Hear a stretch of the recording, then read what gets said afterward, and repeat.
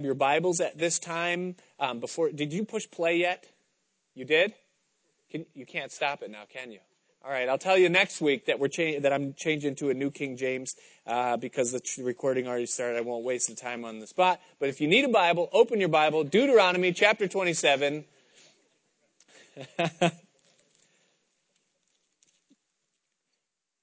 I know that.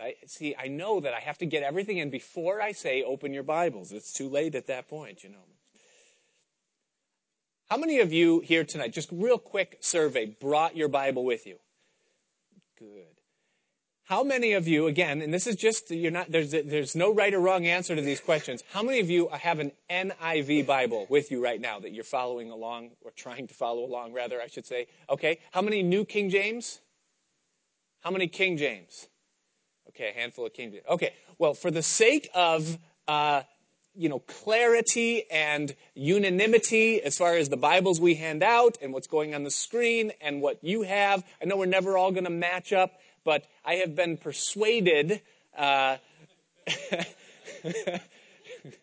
to venture into this realm of getting away from thee and thus and thou and constraint and whatnot, and to try this normal English language thing. And so I have a New King James tonight, and we'll see how this thing goes. And that's all I can promise you. But we're here. Everybody have a Bible that needs a Bible? Good. Now, if you are here tonight, and this is your first time at a Wednesday night service at Calvary Chapel, or this is your first time at Calvary Chapel, I need to say that here at Calvary Chapel, we go through the Bible, line upon line, verse by verse, chapter by chapter.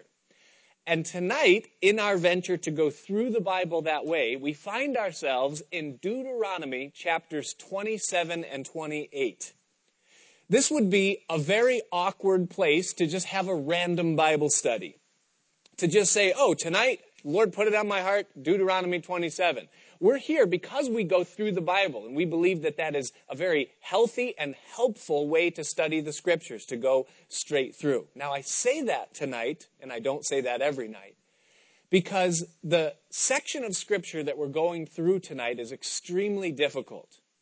It's one of the heaviest, most burdensome, if you would, as far as the weightiness of it, passages in all of the Old Testament, definitely in the book of Deuteronomy, perhaps in the whole Bible.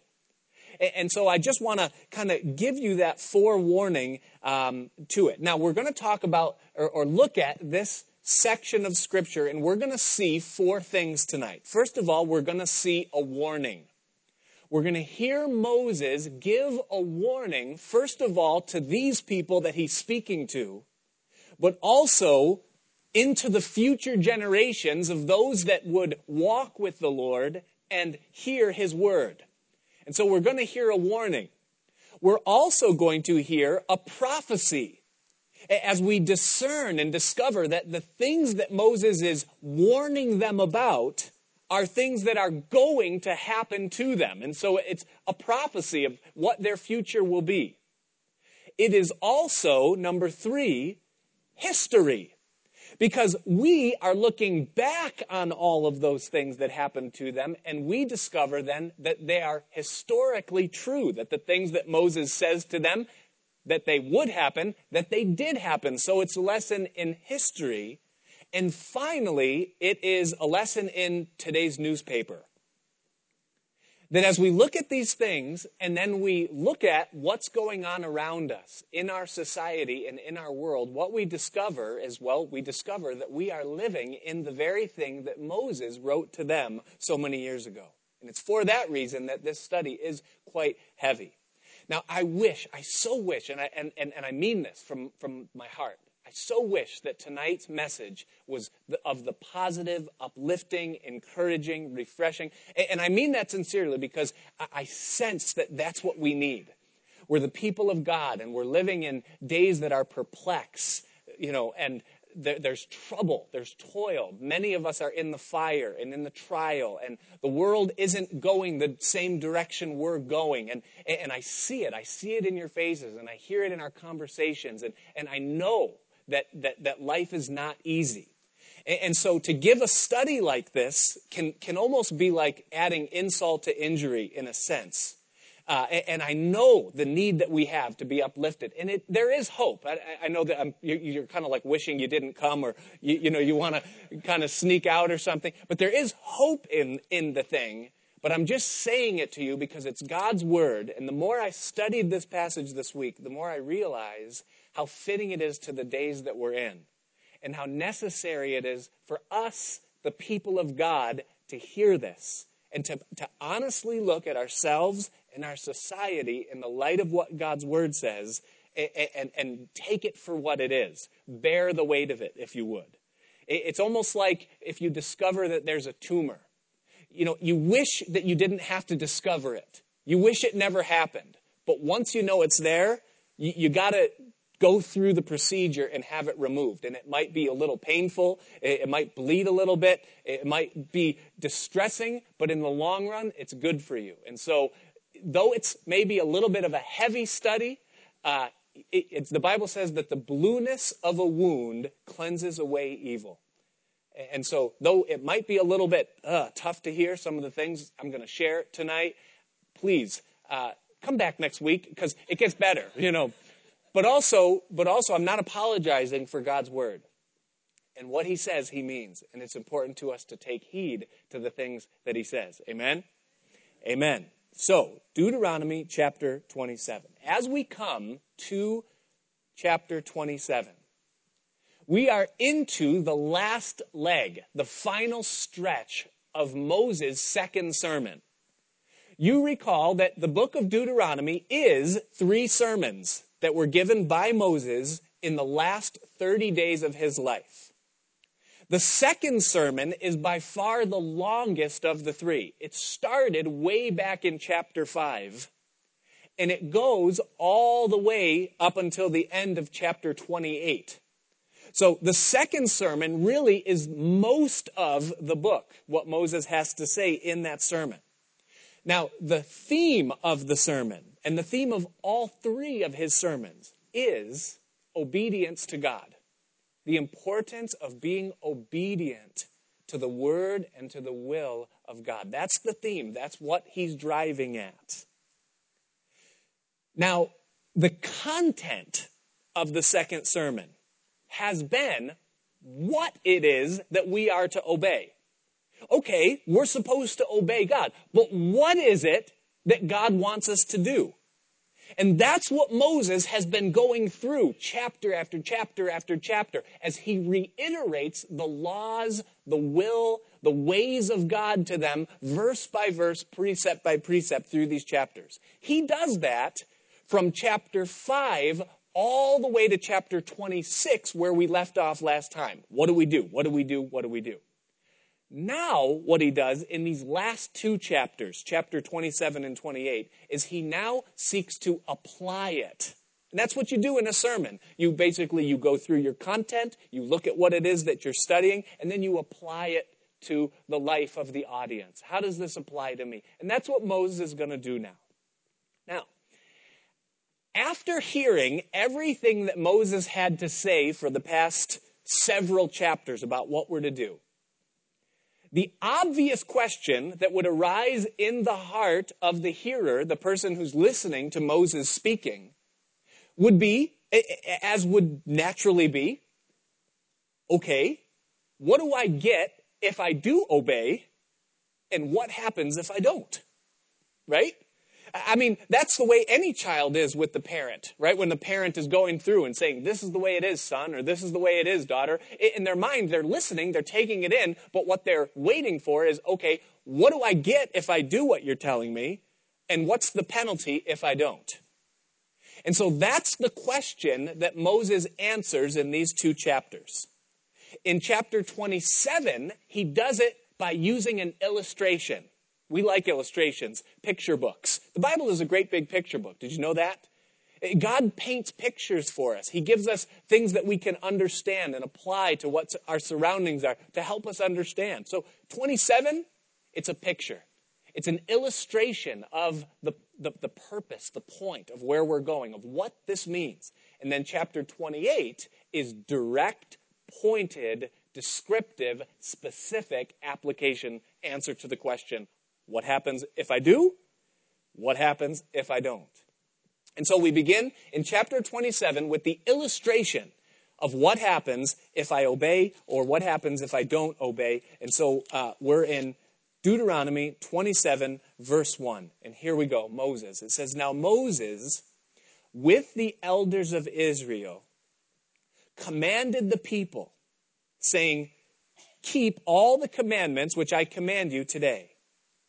And it shall be on the day when you cross over the Jordan to the land which the Lord your God is giving you, that you shall set up for yourselves large stones and whitewash them with lime," or paint them, literally, whitewash them. And they would use the lime that was, a rich, abundant resource there in that area, that section. And so these stones, whitewashed, painted white with lime, in verse 3, "And you shall write on them all the words of this law, when you have crossed over, that you may enter the land which the Lord your God is giving you, a land flowing with milk and honey, just as the Lord God of your fathers promised you.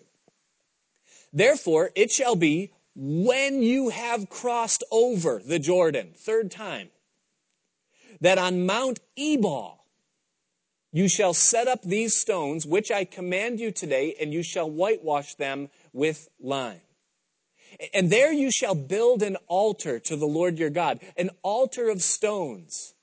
You shall not use an iron tool on them. You shall build build with whole stones the altar of the Lord your God, and offer burnt offerings on it to the Lord your God. And you shall offer peace offerings, and you shall eat there and rejoice before the Lord your God.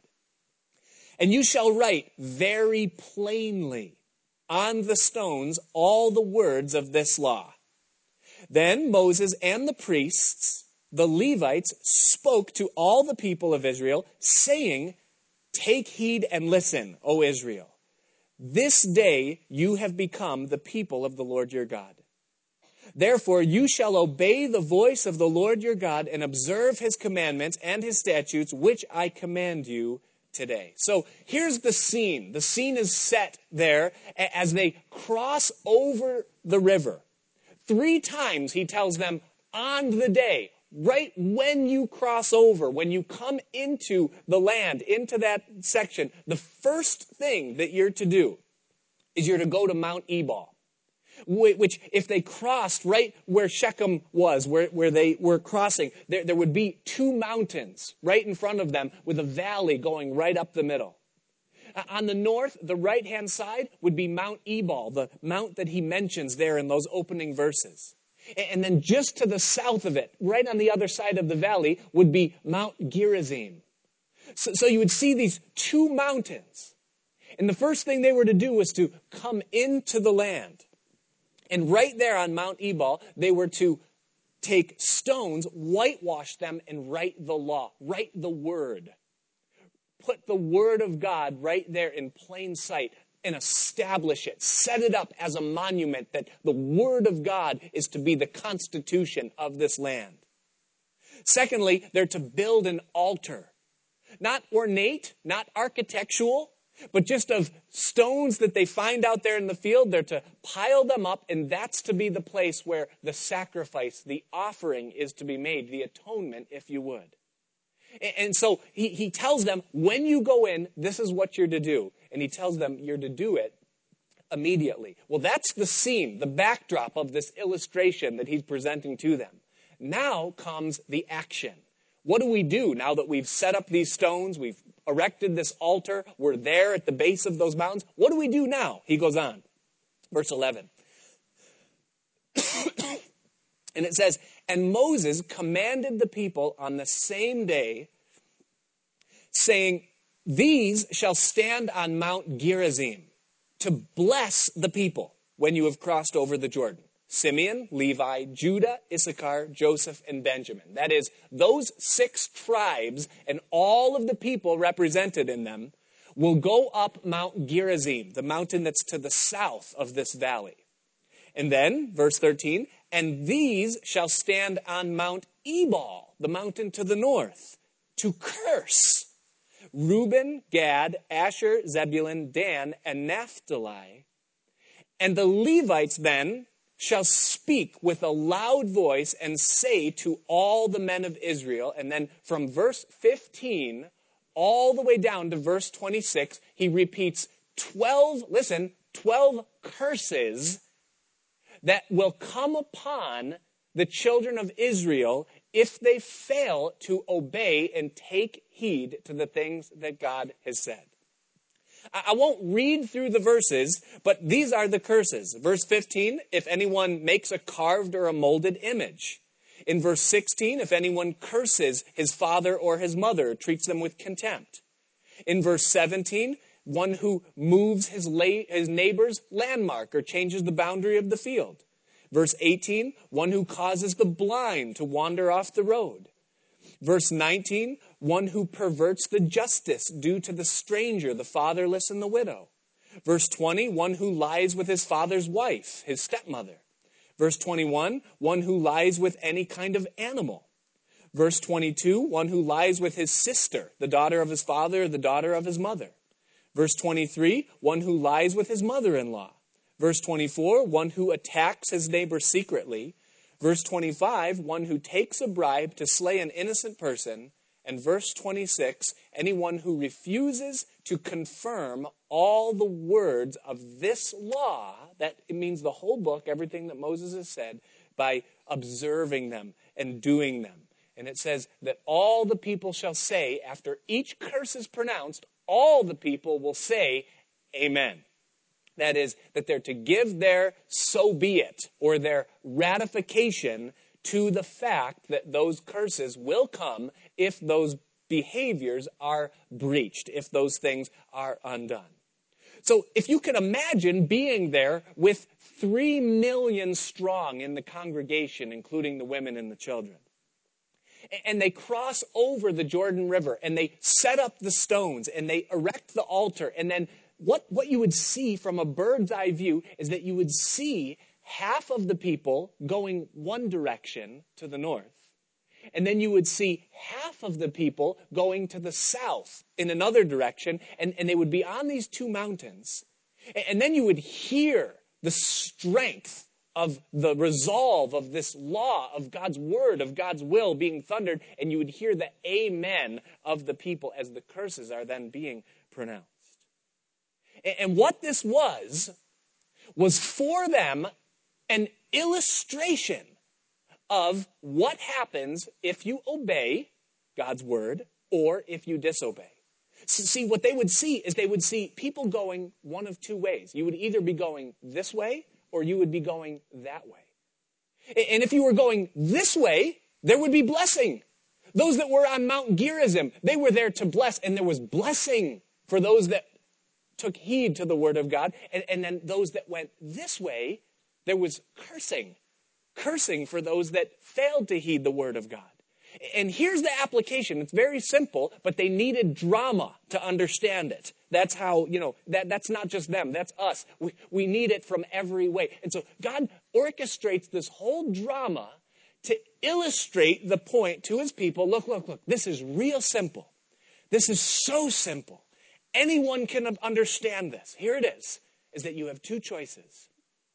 You can do what God says, and you're going to be blessed. God's going to prosper you, favor you. You're going to succeed and do well, and everything in your life is just going to flow. Or you could choose to disobey God. You could say, I want to go my own way. I don't want to do what he says. I don't want to give myself to his boundaries and what he's telling me. I just want to do my own thing. And he says, and this is what's going to happen to you, and there will be a curse upon your life. And it's a very simple illustration. It's a very simple application. Now, you know what's amazing to me? 3 times in these opening verses, he tells them, on the day that you cross over, when you go in, first thing before anything else, this is what you're to do. Guess what? They didn't do it. They didn't do the very thing that was kind of number one in all of what Moses was taking all of this time to establish. They didn't do it. They did eventually do it. But do you know when they did it? When they failed. They went to Jericho and they kind of tested the waters a little bit. They said, well, if we don't do what God says, what's going to happen to us? And so they go to Jericho. The walls fall down. They take the city. Everything goes well. Well, guess what? They go to city number 2, Ai. They're just going to continue with the conquest. They go to Ai and they get their tail tucked. And some men lose their lives. And the people's hearts faint a little bit. And they start to say, what gives? God promised victory, and here we're experiencing defeat. What's going on? And there's more to the story. We'll get there when we get into Joshua. But from there, Joshua, who was the leader by that time, Joshua said, look, there's something we forgot to do. Yeah, Ai, yeah, it was a disaster. There was Achan. There was sin in the camp. There was other issues, things going on, but we failed. We failed because we didn't do what God said. And so in Joshua chapter 8, it should have been in chapter 1, but in Joshua chapter 8, he says we need to get to Mount Ebal. And he goes there and he takes the people and they go through this thing that God said. And it says that Joshua from that point did not fail to do all that God commanded. And he kept it to a T because he realized this is serious. This means business. Why is it that it takes us until tragedy comes, until trials come in our life, for us to just simply obey the things that we know God is calling us to do? Why are we like that? We're all like that. We all do that. Maybe you don't. I know I do. We were blessed this year to get a tax return, And, the tax return, for the most part, in these days, and I don't know the ins and outs of what's, political in this and all, but for the most part, our tax return is because we have kids, a lot of them.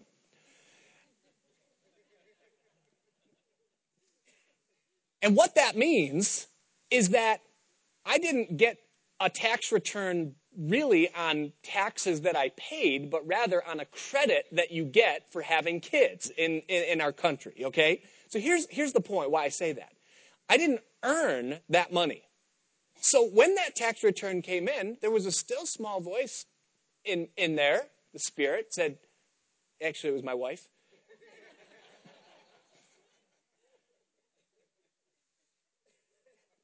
We're going to tithe on that, right? And I said, the net or the gross? And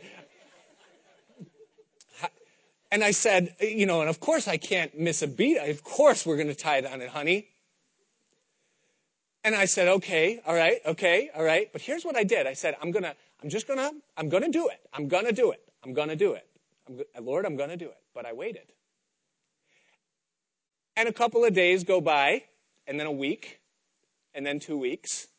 And Lord, I'm going to do it. I'm going to do it. And tax return money always is, for us, home improvement, So I got the door I was supposed to get and, start doing something. I'm going to do it, Lord. I'm going to do it. I'm going to do it. Well, Sunday morning, this is 2 weeks ago, my wife comes downstairs, and I'm always up before my wife, and I'm sitting there and I'm drinking coffee, and she says, I don't mean to trouble you, but there's no water. Turn on the faucet and there's nothing coming out. And so I said, oh no, I know what happened. I know. So I go down in the basement, and sure enough, where the well line comes into the basement from the well pump, it had popped, severed from the connection to that blue tank, the expansion tank. If you have a well, you know what I'm talking about. It did it while the well pump was on. Now, if you know anything about wells, that means that little gauge that you see on the thing, that's what tells your well pump to turn off. Well, it couldn't get to the gauge because it was pouring into my basement, you see. So I don't know how many hundreds of gallons were pumped from the well into the basement, over that night. But I went downstairs and I saw it. And the first thing you do is you start cleaning up. The second thing you do is you say, Lord, why? I didn't say, Lord, why? You see, I knew why. Guess what I did that Sunday, that day? See, we're thick. We know what we're supposed to do, but we say, well, let me see what happens if I don't do it. And then, but now let me say that. Because listen, we're not under the law. I'm not laying a trip on you about that. Was for me. The Spirit of God spoke to my heart through my wife. Same thing, and that was, but here, and also I'll say this, is I suffered zero damage. It took me a few hours and nothing was lost as far as like permanent. So it cost me nothing. It was a gentle reminder from the Lord that I was not doing something that he had told me to do. How many times in our life does that happen? The Spirit of God speaks into our life and he says, when are you going to start teaching your kids the Bible diligently with priority and cutting away time in your schedule? I'm going to do it, Lord. I'm going to do it. And it isn't until we start to see things happening in their lives that we see as bad fruit, that which they're getting from somewhere else. And then we say, oh no, how did this happen? How did they get like this? Or certain things, the Lord speaks to us and he says, get serious about your spiritual life. And it isn't until we get into some trouble or some tragedy or some trial that comes upon us because we're walking in the wrong direction that then we say, Lord, now I'll do it. I'm going to do it, Lord. Listen, he wants what's good for us. He gives them this illustration. He says, if you go this way, it's going to go well with you. Guaranteed. It's not maybe. It's not the odds are in your favor. If you do what you know you're supposed to do, you're going to do well. And if you go your own way, if you forsake what you know you're supposed to do, or you do things you know you're not supposed to do, it's going to be a curse to you. It's so simple. He lays it right out for us. Well, they say, okay, we see the illustration. We get the point. There's blessing over here. There's curse over there. But Moses, what's going to happen? I mean, what does a blessing look like? And what does a curse look like? What's going to happen if I do obey God? And what will happen to me if I don't? And so Moses now in chapter 28 gets real candid. He gets really specific with them. And basically he breaks it down into two sections. Number one, the blessings. 14 verses. This is the longest chapter in the book of Deuteronomy, by the way. It's the equivalent of 3 other chapters, so we have to move, But only the first 14 verses highlight the blessings. And don't think that means that you're shortchanged on them. They are rich and they are abundant. Wonderful. Then verses 15 through 68 is the curses. And so he begins right here in verse 28 to now explain to them clearly, applying everything that he has said to their lives personally. He says this. He says, now it shall come to pass if you diligently obey the voice of the Lord your God, to observe carefully all his commandments, which I command you today, that the Lord your God will set you high above all nations of the earth. And all these blessings shall come upon you and overtake you because you obey the voice of the Lord your God. Now, I love that word, overtake, because in my mind, it paints a perfect picture of, you ever been in the ocean and you see that wave coming? And maybe it's a little bit too powerful for you, And so you're kind of like trying to get in. You're trying to get closer to the shore, You're off balance a little bit, and it's coming.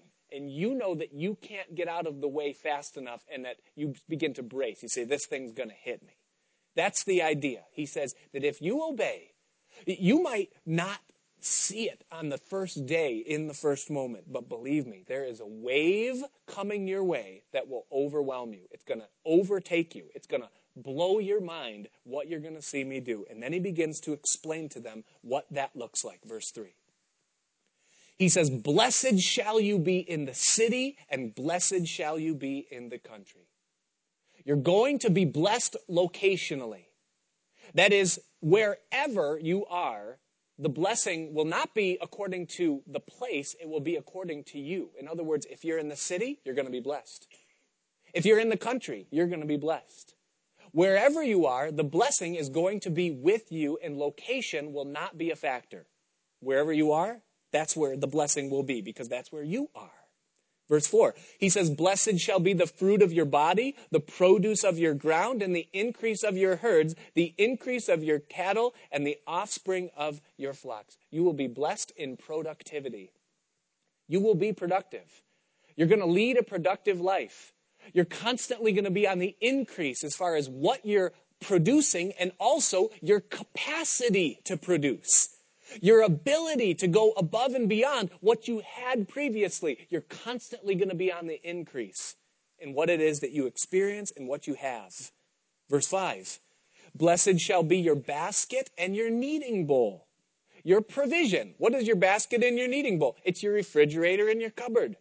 You're always going to have enough of what you need. Your fridge will be full. Your cupboard will be full. You're always going to, when you're looking for a snack, you'll go for it and it'll be there. And you'll say, wow, look at the abundance of what the Lord has provided. Your basket and your kneading bowl. Then verse 6, blessed shall you be when you come in, and blessed shall you be when you go out. In other words, in the morning, when it's time to go to work, when you're going out for the day to do what it is that you do, your commerce, your business, you're going to say, I love this. I'm so happy with what I get to do, with all the things that are going on in my life. And then, at the same token, when you come home, you'll say, oh, it's the end of the day? How did that happen? It flew right by, and then you'll say, oh, yeah, I get to go home. I get to see my wife. I get to see my kids. I get to chill out and enjoy my basket and my kneading bowl, my fridge and my cup. This is awesome. And you're just going to be blessed. Your morning, your evening, your work, your home. Then, he says, verse 7, the Lord will cause your enemies who rise against you to be defeated before your face. They shall come out against you one way and flee before you 7 ways. That is your battles.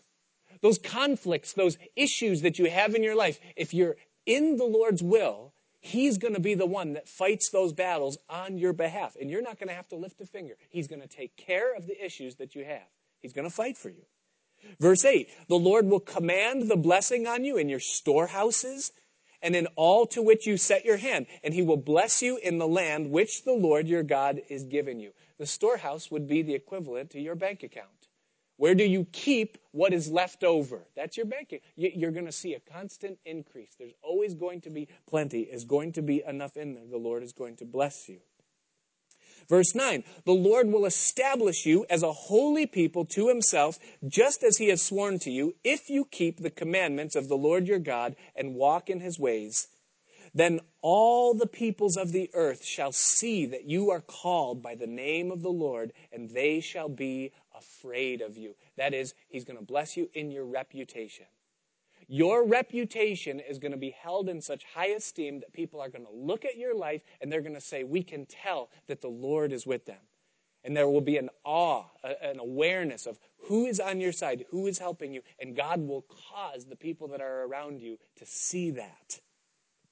Then verse 11, and the Lord will grant you plenty of goods in the fruit of your body, in the increase of your livestock, and in the produce of your ground, in the land of which the Lord swore to your fathers to give you.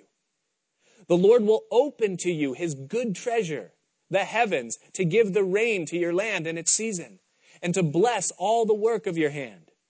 You shall lend to many nations, but you shall not borrow.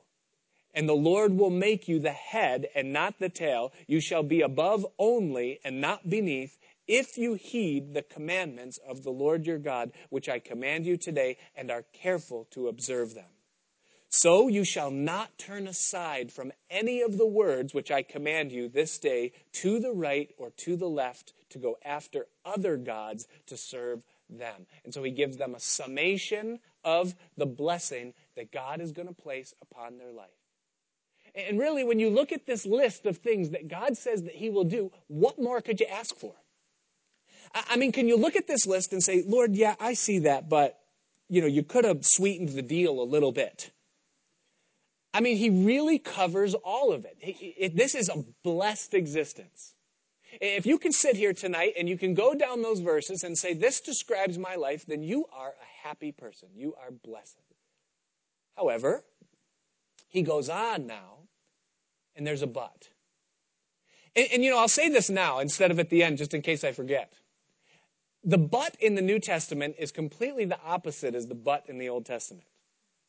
In the Old Testament, He says, well, this is what's going to happen if you do good, but, and then you get this. In the New Testament, it's the exact opposite.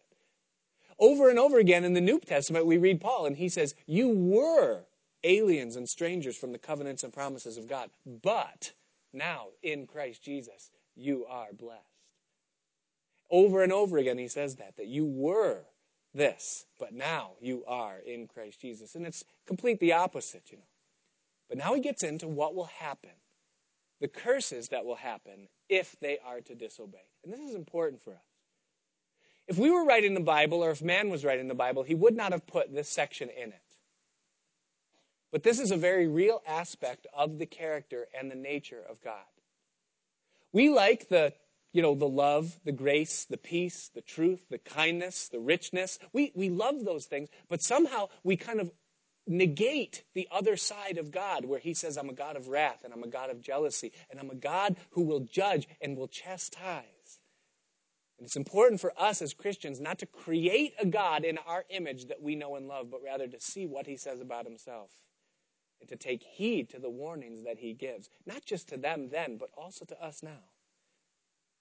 He gives them these curses, and here's the point of all of this. He says, if you want to live a life apart from me, this is what that life is going to look like. Verse 15.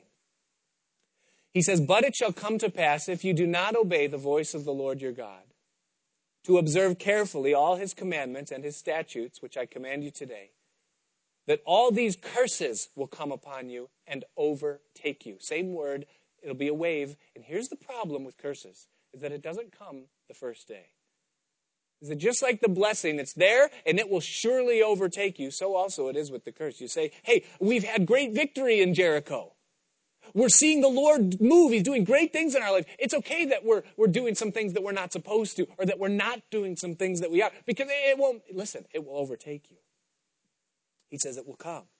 And then he describes what they are. Verse 16, he says, cursed shall you be in the city, and cursed shall you be in the country. Is that you will have a spirit of discontent. Is that if you're in the city, you'll say, oh, my problems are because of where I am. I'm in the city. I need to be in the country. If I was out of this location, if I was somewhere else, then things would be going better for me. And then you would go there, but you would find that the problem isn't with the location. The problem is with you. And you would go there and you would find that the same problem is also true. Verse 17, cursed shall be your basket and your kneading bowl. Your provisions will dry up. Verse 18, cursed shall be the fruit of your body and the produce of your land and the increase of your cattle and the offspring of your flocks. Is that you'll find that your life is very non-productive. Is that you're sowing much but reaping little. You're putting in a lot of effort, but it's just not coming back right. Something's wrong. Verse 19, cursed shall you be when you come in, and cursed shall you be when you go out. You'll go to work and you'll think, oh, I can't even stand the thought of having another work day, another day at this. I can't stand it. And then the end of the day will come and you'll be like, oh, I so don't want to go home. If I go home, I got to hear this and I got to see that, and there's a hole in the wall and the car needs to be, and the oil, and all of these things. And you'll just say, in the morning, you'll say, oh, I don't want to go. In the evening, you say, oh, I don't want to go home. And there's just going to be this general, consternation. Verse 20. The Lord will send on you cursing, confusion, and rebuke in all that you set your hand to do until you are destroyed and until you perish quickly because of the wickedness of your doings in which you have forsaken me. Is that your life will be compassed about with confusion and frustration. The Lord will make the plague cling to you until he has consumed you from the land which you are going to possess. The Lord will strike you with consumption, with fever, with inflammation, with severe burning fever, with the sword, with scorching, and with mildew. They shall pursue you until you perish. Is that there will be health issues constantly. And then verse 23, and the heavens which are over your head shall be bronze, and the earth which is under you shall be iron. The Lord will change the rain of your land to powder and dust from the heaven. It shall come down on you until you are destroyed. Is that there will be no divine help. In those days they depended upon the heavens for rain and of the earth to yield its fruit. And he says it won't happen. You'll call out and you'll take for granted those things that come from me, and you will not find them. Verse 25, the Lord will cause you to be defeated before your enemies. You shall go out one way against them and flee 7 ways before them, and you shall become troublesome to all the kingdoms of the earth. Your carcasses shall be food for all the birds of the air and the beasts of the earth, and no one shall frighten them away. You're going to fall before your enemies. Rather than the Lord fighting your battles and helping you, you're going to find yourself being defeated by them. Verse 27, the Lord will strike you with the boils of Egypt. I like the King James on that one. It says the botch. I don't know what that is. I don't want it. He says with tumors, with the scab, and with the itch from which you cannot be healed, incurable diseases. The Lord will strike you with madness and blindness and confusion of heart, mental illness. And you shall grope at noonday as a blind man gropes in darkness. You shall not prosper in your ways. You shall be only oppressed and plundered continually, and no one shall save you. You shall betroth a wife, but another man shall lie with her. You'll build a house, but you will not dwell in it. You'll plant a vineyard, but you shall not gather its grapes. Your ox shall be slaughtered before your eyes, but you shall not eat of it. Your donkey shall be violently taken away from before you, and shall not be restored to you. Your sheep shall be given to your enemies, and you shall have none to rescue them. You'll suffer physical, mental, emotional anguish, and you'll watch your substance dissipate before your eyes, and you'll never enjoy the fruit of your labor. Your sons and your daughters shall be given to another people, and your eyes shall look and fail with longing for them all day long, and there shall be no strength in your hand. You'll watch your children walk away from me. You'll see them go astray. For them, it would be physical, literal. They'd be carried into captivity. For others, it would be spiritual. They'd watch their children absorbed into the cyclone of this world system and lost out there somewhere. A nation whom you have not known shall eat the fruit of your land and the produce of your labor, and you shall be only oppressed and crushed continually. So you shall be driven mad because of the sight which your eyes see. The Lord will strike you in the knees and on the legs with severe boils which cannot be healed from the sole of your foot to the top of your head. The Lord will bring you and the king whom you've set over you to a nation which neither you nor your fathers have known, and there you shall serve other gods, wood and stone. And you shall become an astonishment. Instead of having a reputation that's admirable, you'll become a proverb and a byword among all the nations where the Lord will drive you. You shall carry much seed out to the field, but gather little in, for the locust shall consume it. You shall plant vineyards and tend them, but you shall neither drink of the wine nor gather the grapes, for the worms shall eat them. You shall have olive trees throughout all your territory, but you shall not anoint yourself with the oil, for the olive shall drop off. You shall beget sons and daughters, but they shall not be yours. They shall go into captivity. You won't enjoy your children. Locusts shall consume all your trees and the produce of your land. Your GDP will tank. And the alien who is among you shall rise, the illegal immigrant shall rise higher and higher above you, and you shall come down lower and lower. He shall lend to you, but you shall not lend to him. He shall be the head, and you shall be the tail. You're going to watch your nation go into demise, into a tailspin. Moreover, all these curses shall come upon you and pursue you and overtake you until you are destroyed, because you did not obey the voice of the Lord your God to keep his commandments and his statutes, which he commanded you. Okay, Moses, are you done? No. And they shall be upon you for a sign and a wonder, and upon your descendants forever, because you did not serve. Now listen to this. Listen carefully. He says, because you did not serve the Lord your God with joy and gladness of heart for the abundance of everything. Therefore you shall serve your enemies, whom the Lord will send against you in hunger, in thirst, in nakedness, and in need of everything, and he will put a yoke of iron on your neck until he has destroyed you. Now listen carefully to me. What he's saying to them is that your problems are not political. The problems that you're facing as a nation is not because of who you elected. It's not because of a lack of leadership. It's not because of corruption in the ranks. The problem is you didn't obey me, God says. The reason these things are happening to you is because of your relationship with me. The Lord will bring a nation against you from afar, from the end of the earth, as swift as the eagle flies, a nation whose language you will not understand. A nation of fierce countenance, which does not respect the elderly, nor show favor to the young. They shall eat the increase of your livestock and the produce of your land until you are destroyed. They shall not leave you grain or new wine or oil or the increase of your cattle or the offspring of your flocks until they have destroyed you. They shall besiege you at all your gates until your high and fortified walls in which you trust. The walls didn't even exist yet when Moses was saying this. Will be given... Sorry, I lost my place.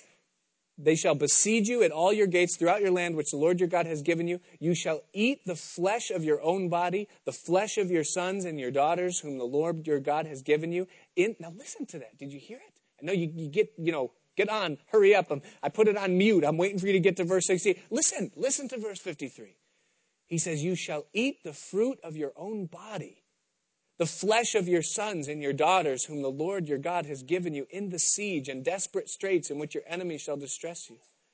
The sensitive and very refined man among you will be hostile toward his brother, hostile towards the wife of his bosom and toward the rest of his children, whom he leaves behind, so that he will not give any of them the flesh of his own children, whom he will eat, because he has nothing left in the siege and desperate straits in which your enemies shall distress you at all your gates. There'll be cruelty, brutality, viciousness, inhumane behaviors, insanity, eating their children. It would happen. The tender and delicate woman among you who would not venture to set the sole of her foot on the ground because of her delicateness and sensitivity will refuse to the husband of her bosom and to her son and her daughter her placenta, which comes out from between her feet, and her children which she bears. For she will eat them secretly, for lack of everything in the siege and desperate straits in which your enemy will distress you at all your gates. If you do not carefully observe all the words of this law which are written in this book, that you may fear this glorious and awesome name, the Lord your God. Are you done, Moses? No. You start to sense why I didn't want to teach this tonight, He goes on, verses 59 all the way down through 65. He describes their total annihilation. And let's just read the last three verses, verse 66. He says, your life shall hang in doubt before you. You shall fear day and night and have no assurance of life.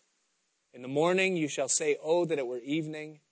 And at evening you shall say, oh, that it were morning, because of the fear which terrifies your heart and because of the sight which your eyes see.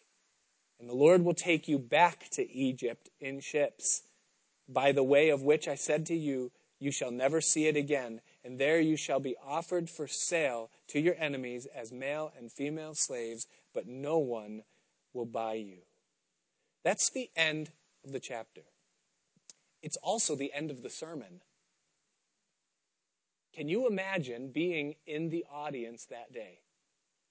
The question is raised, what will happen if we do and if we don't? Moses gives the answer, closes his book, steps down from the pulpit, and leaves the people with that.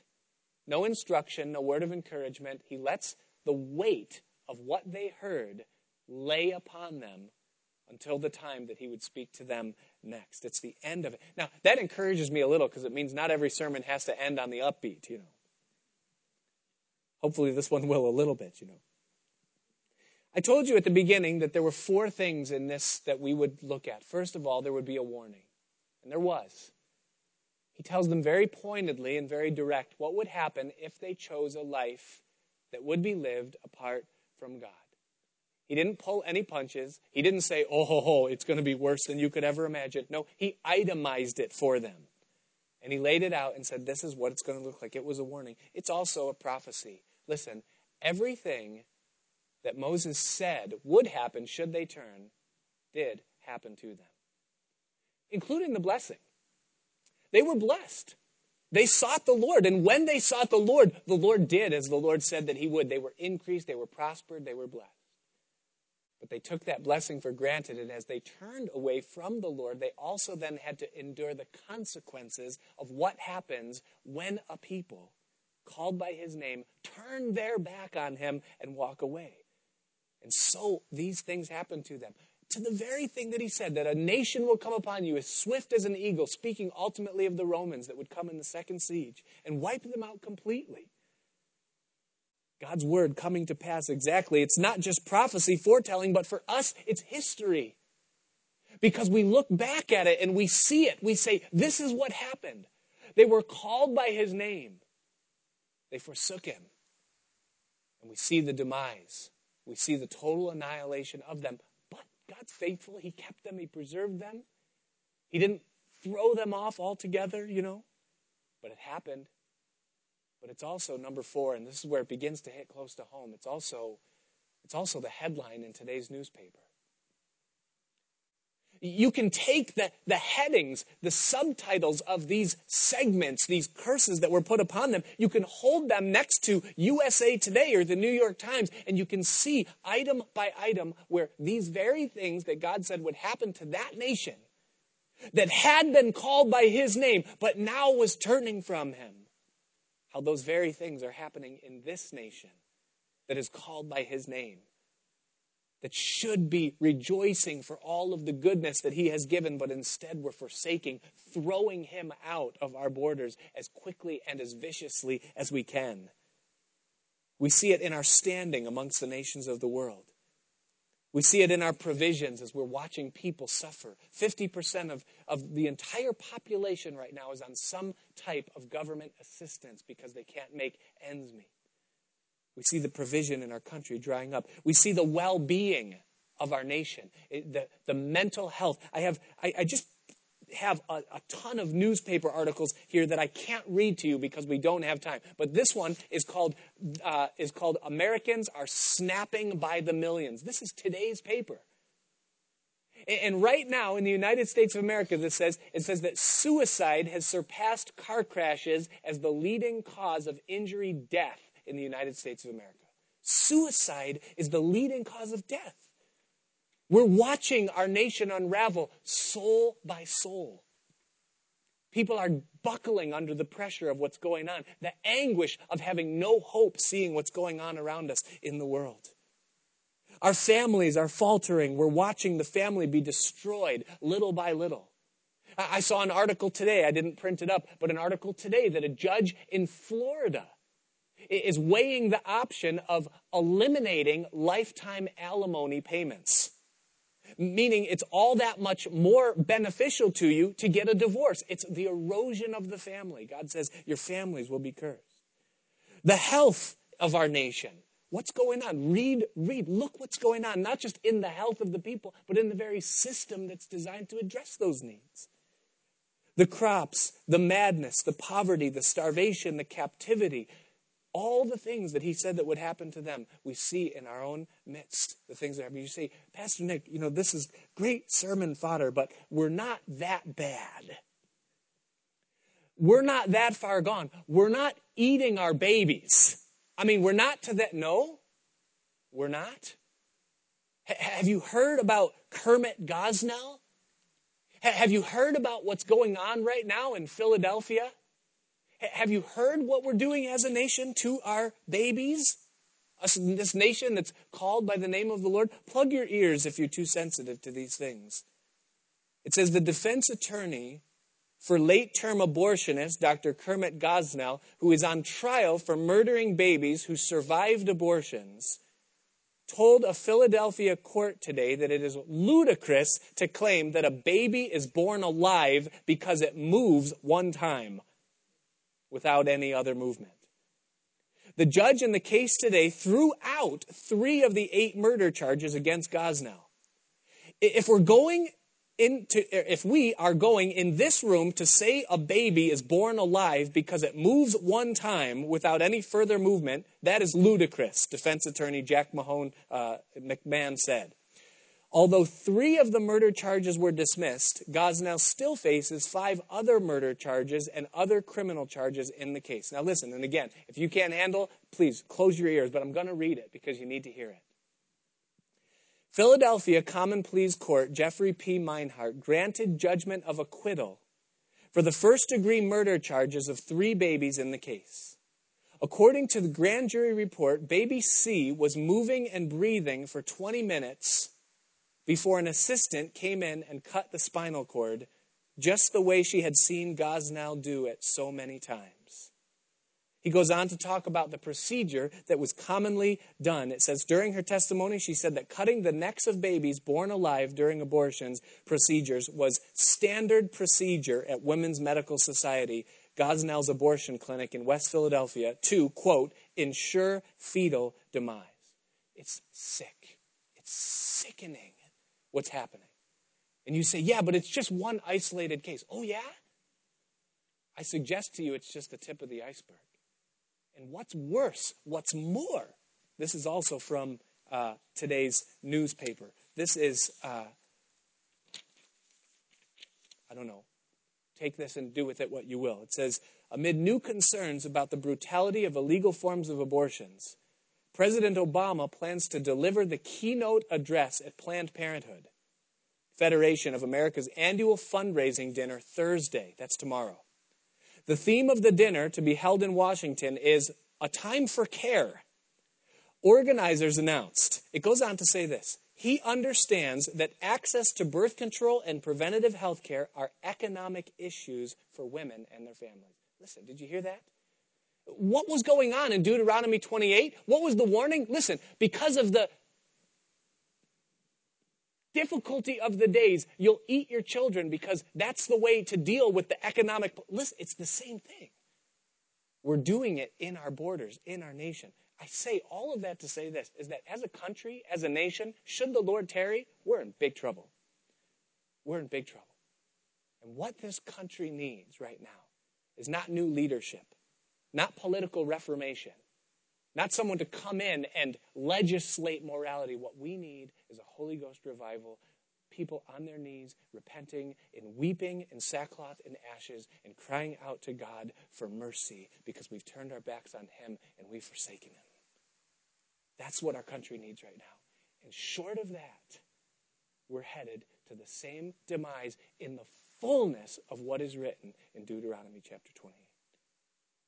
Now, the good news is, if you're a child of God here tonight, he knows how, the Bible says, to preserve and to save the ungodly from those type, or the godly, from those type of things. But we need to wake up. We're in big trouble as a nation. I knew this would happen. I prayed in Jesus' name that God would stop the clock. Can I listen? I can't make promises. Can I take 5 more minutes? And listen, I'm not going to bother. I'll make it up to you. I'll give you 5 minutes somewhere. I will. But I think if I leave you here, I didn't get it. I didn't finish. I have to finish this. And you can write letters and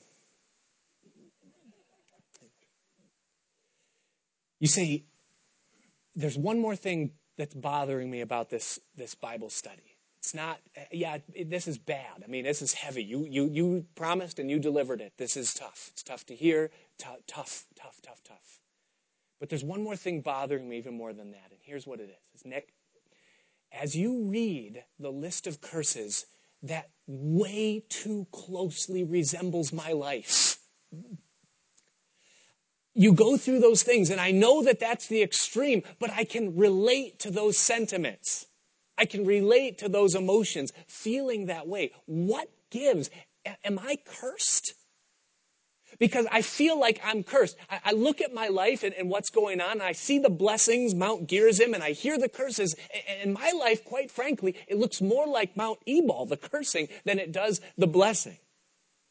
And I look at you, you're up there and you seem happy and you're talking about the Bible and I hear Bobby talking about how God's been with them and he's faithful and I know other brothers and sisters that are doing well in their walk, but that's just not my reality.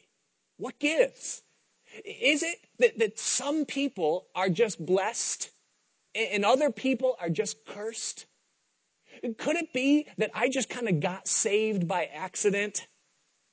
That I made the commitment, I raised my hand, but it's just not, it didn't take, it's not happening for me because I don't sense this blessing in my life. Can I tell you something? You're not alone and you're right on schedule. I remembered this and I printed it up again as I was preparing this message. This is from about 7 or 8 years ago, and this is a personal journal entry of mine that I wrote. I wrote this, and it's somewhat edited, just because I don't want to, disclose everything that you could ever hate me for in this setting. But I want to read this to you because I just have a feeling that there's some of you here that there's a check engine light on for you right now. So just listen to this. Won't take long. And again, this is a journal entry. This is, I wouldn't say this. I wouldn't write this as an article or something, but this is just for me. I'm an ordained pastor, and I'm in the process of planting a church. I have a story as to why I am where I am, doing what I am. I have scripture that I have believed God has given me to get me here and more to keep me here. I know the Bible. I don't speak proudly, but to openly describe my circumstance. I have a memory for scripture, theology, doctrine, a quick answer for error, and an ability to communicate the things concerning the word and the faith. But do I have a life that is in demonstration of the Spirit and power? Is there a presence of the Spirit about me that would cause weary souls to look and to say, Rabbi, where dwellest thou?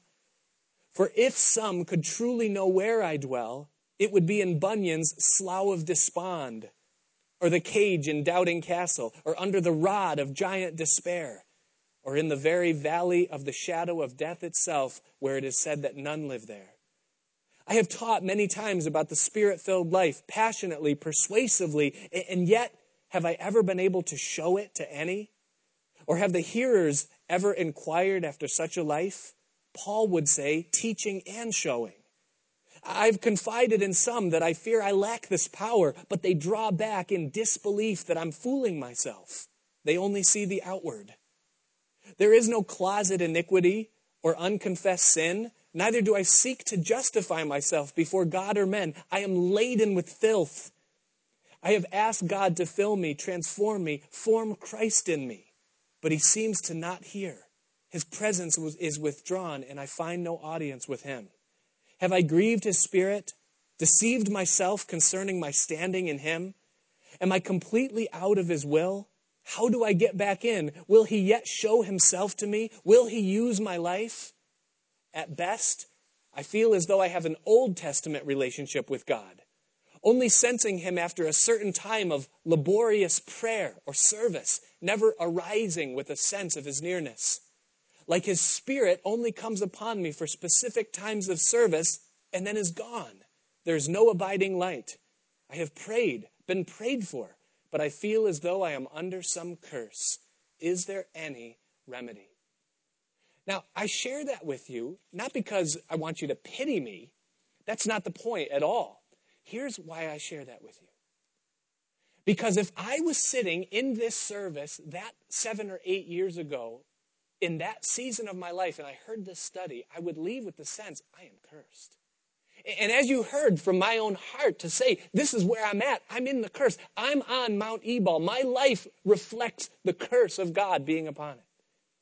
Now, if you ask me where I would place my life categorically today in light of those things, I would say very definitely my life is on Mount Gerizim. The situation, the story, the presence of the Lord Jesus Christ in my heart and in my life, the things that he has done, the grace that he has given, the blessing that he has bestowed upon me, I would say very definitely, without any reservation at all, that I truly, assuredly live upon Mount Gerizim, the mount of his blessing. You say, well, that's great for you. No, here's the point. It's good for you. Because here's what it is. Here's what I realize now that I couldn't see then. is that in order for me to have what I have in him now, I had to go through what I went through then. The temporalness of that suffering was preparing me for the ability to experience him the way that he ultimately designed and designated. And so here's hope for you if tonight you're here and you're saying, I feel like my life is cursed. No, you're not cursed. You're blessed. And he is preparing you for what it is that he's doing for you, what his plan is for your life, in your life. But it often leads through the valley, and it's necessary, and it's good. You could, however, also be tonight in that position because perhaps you have thrown the counsel of God behind your back. You've said, I will not have this man rule over me, and you've thought I can beat the odds against sin, and you are reaping the consequences of it. There's good news for you too. And we are almost done. I'm in the landing. The landing gear's out. It's coming down. Here comes the plane. Here's the good news. The curses were pronounced from Mount Ebal. And in plain sight and in plain reach to those who were upon that mountain proclaiming that curse, upon that mountain there was an altar. It was not put upon Mount Gerizim, the mountain of blessing. It was put upon Mount Ebal, where the curse was. And for any person who will put their faith in Jesus Christ, the altar signifies the cross. That if you will but turn and put your eyes back upon Jesus,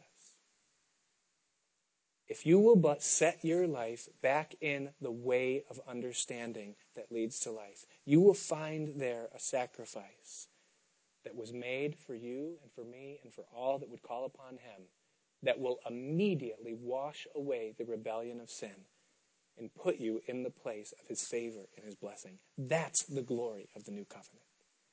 Amen? If you turn, it's so simple. If you turn, if you walk away, if you think, I don't need him, curse. If you return, if you obey, if you do what's right, what you will find in him, such satisfaction, such life. In Jesus' name. The worship team can come. I am so sorry.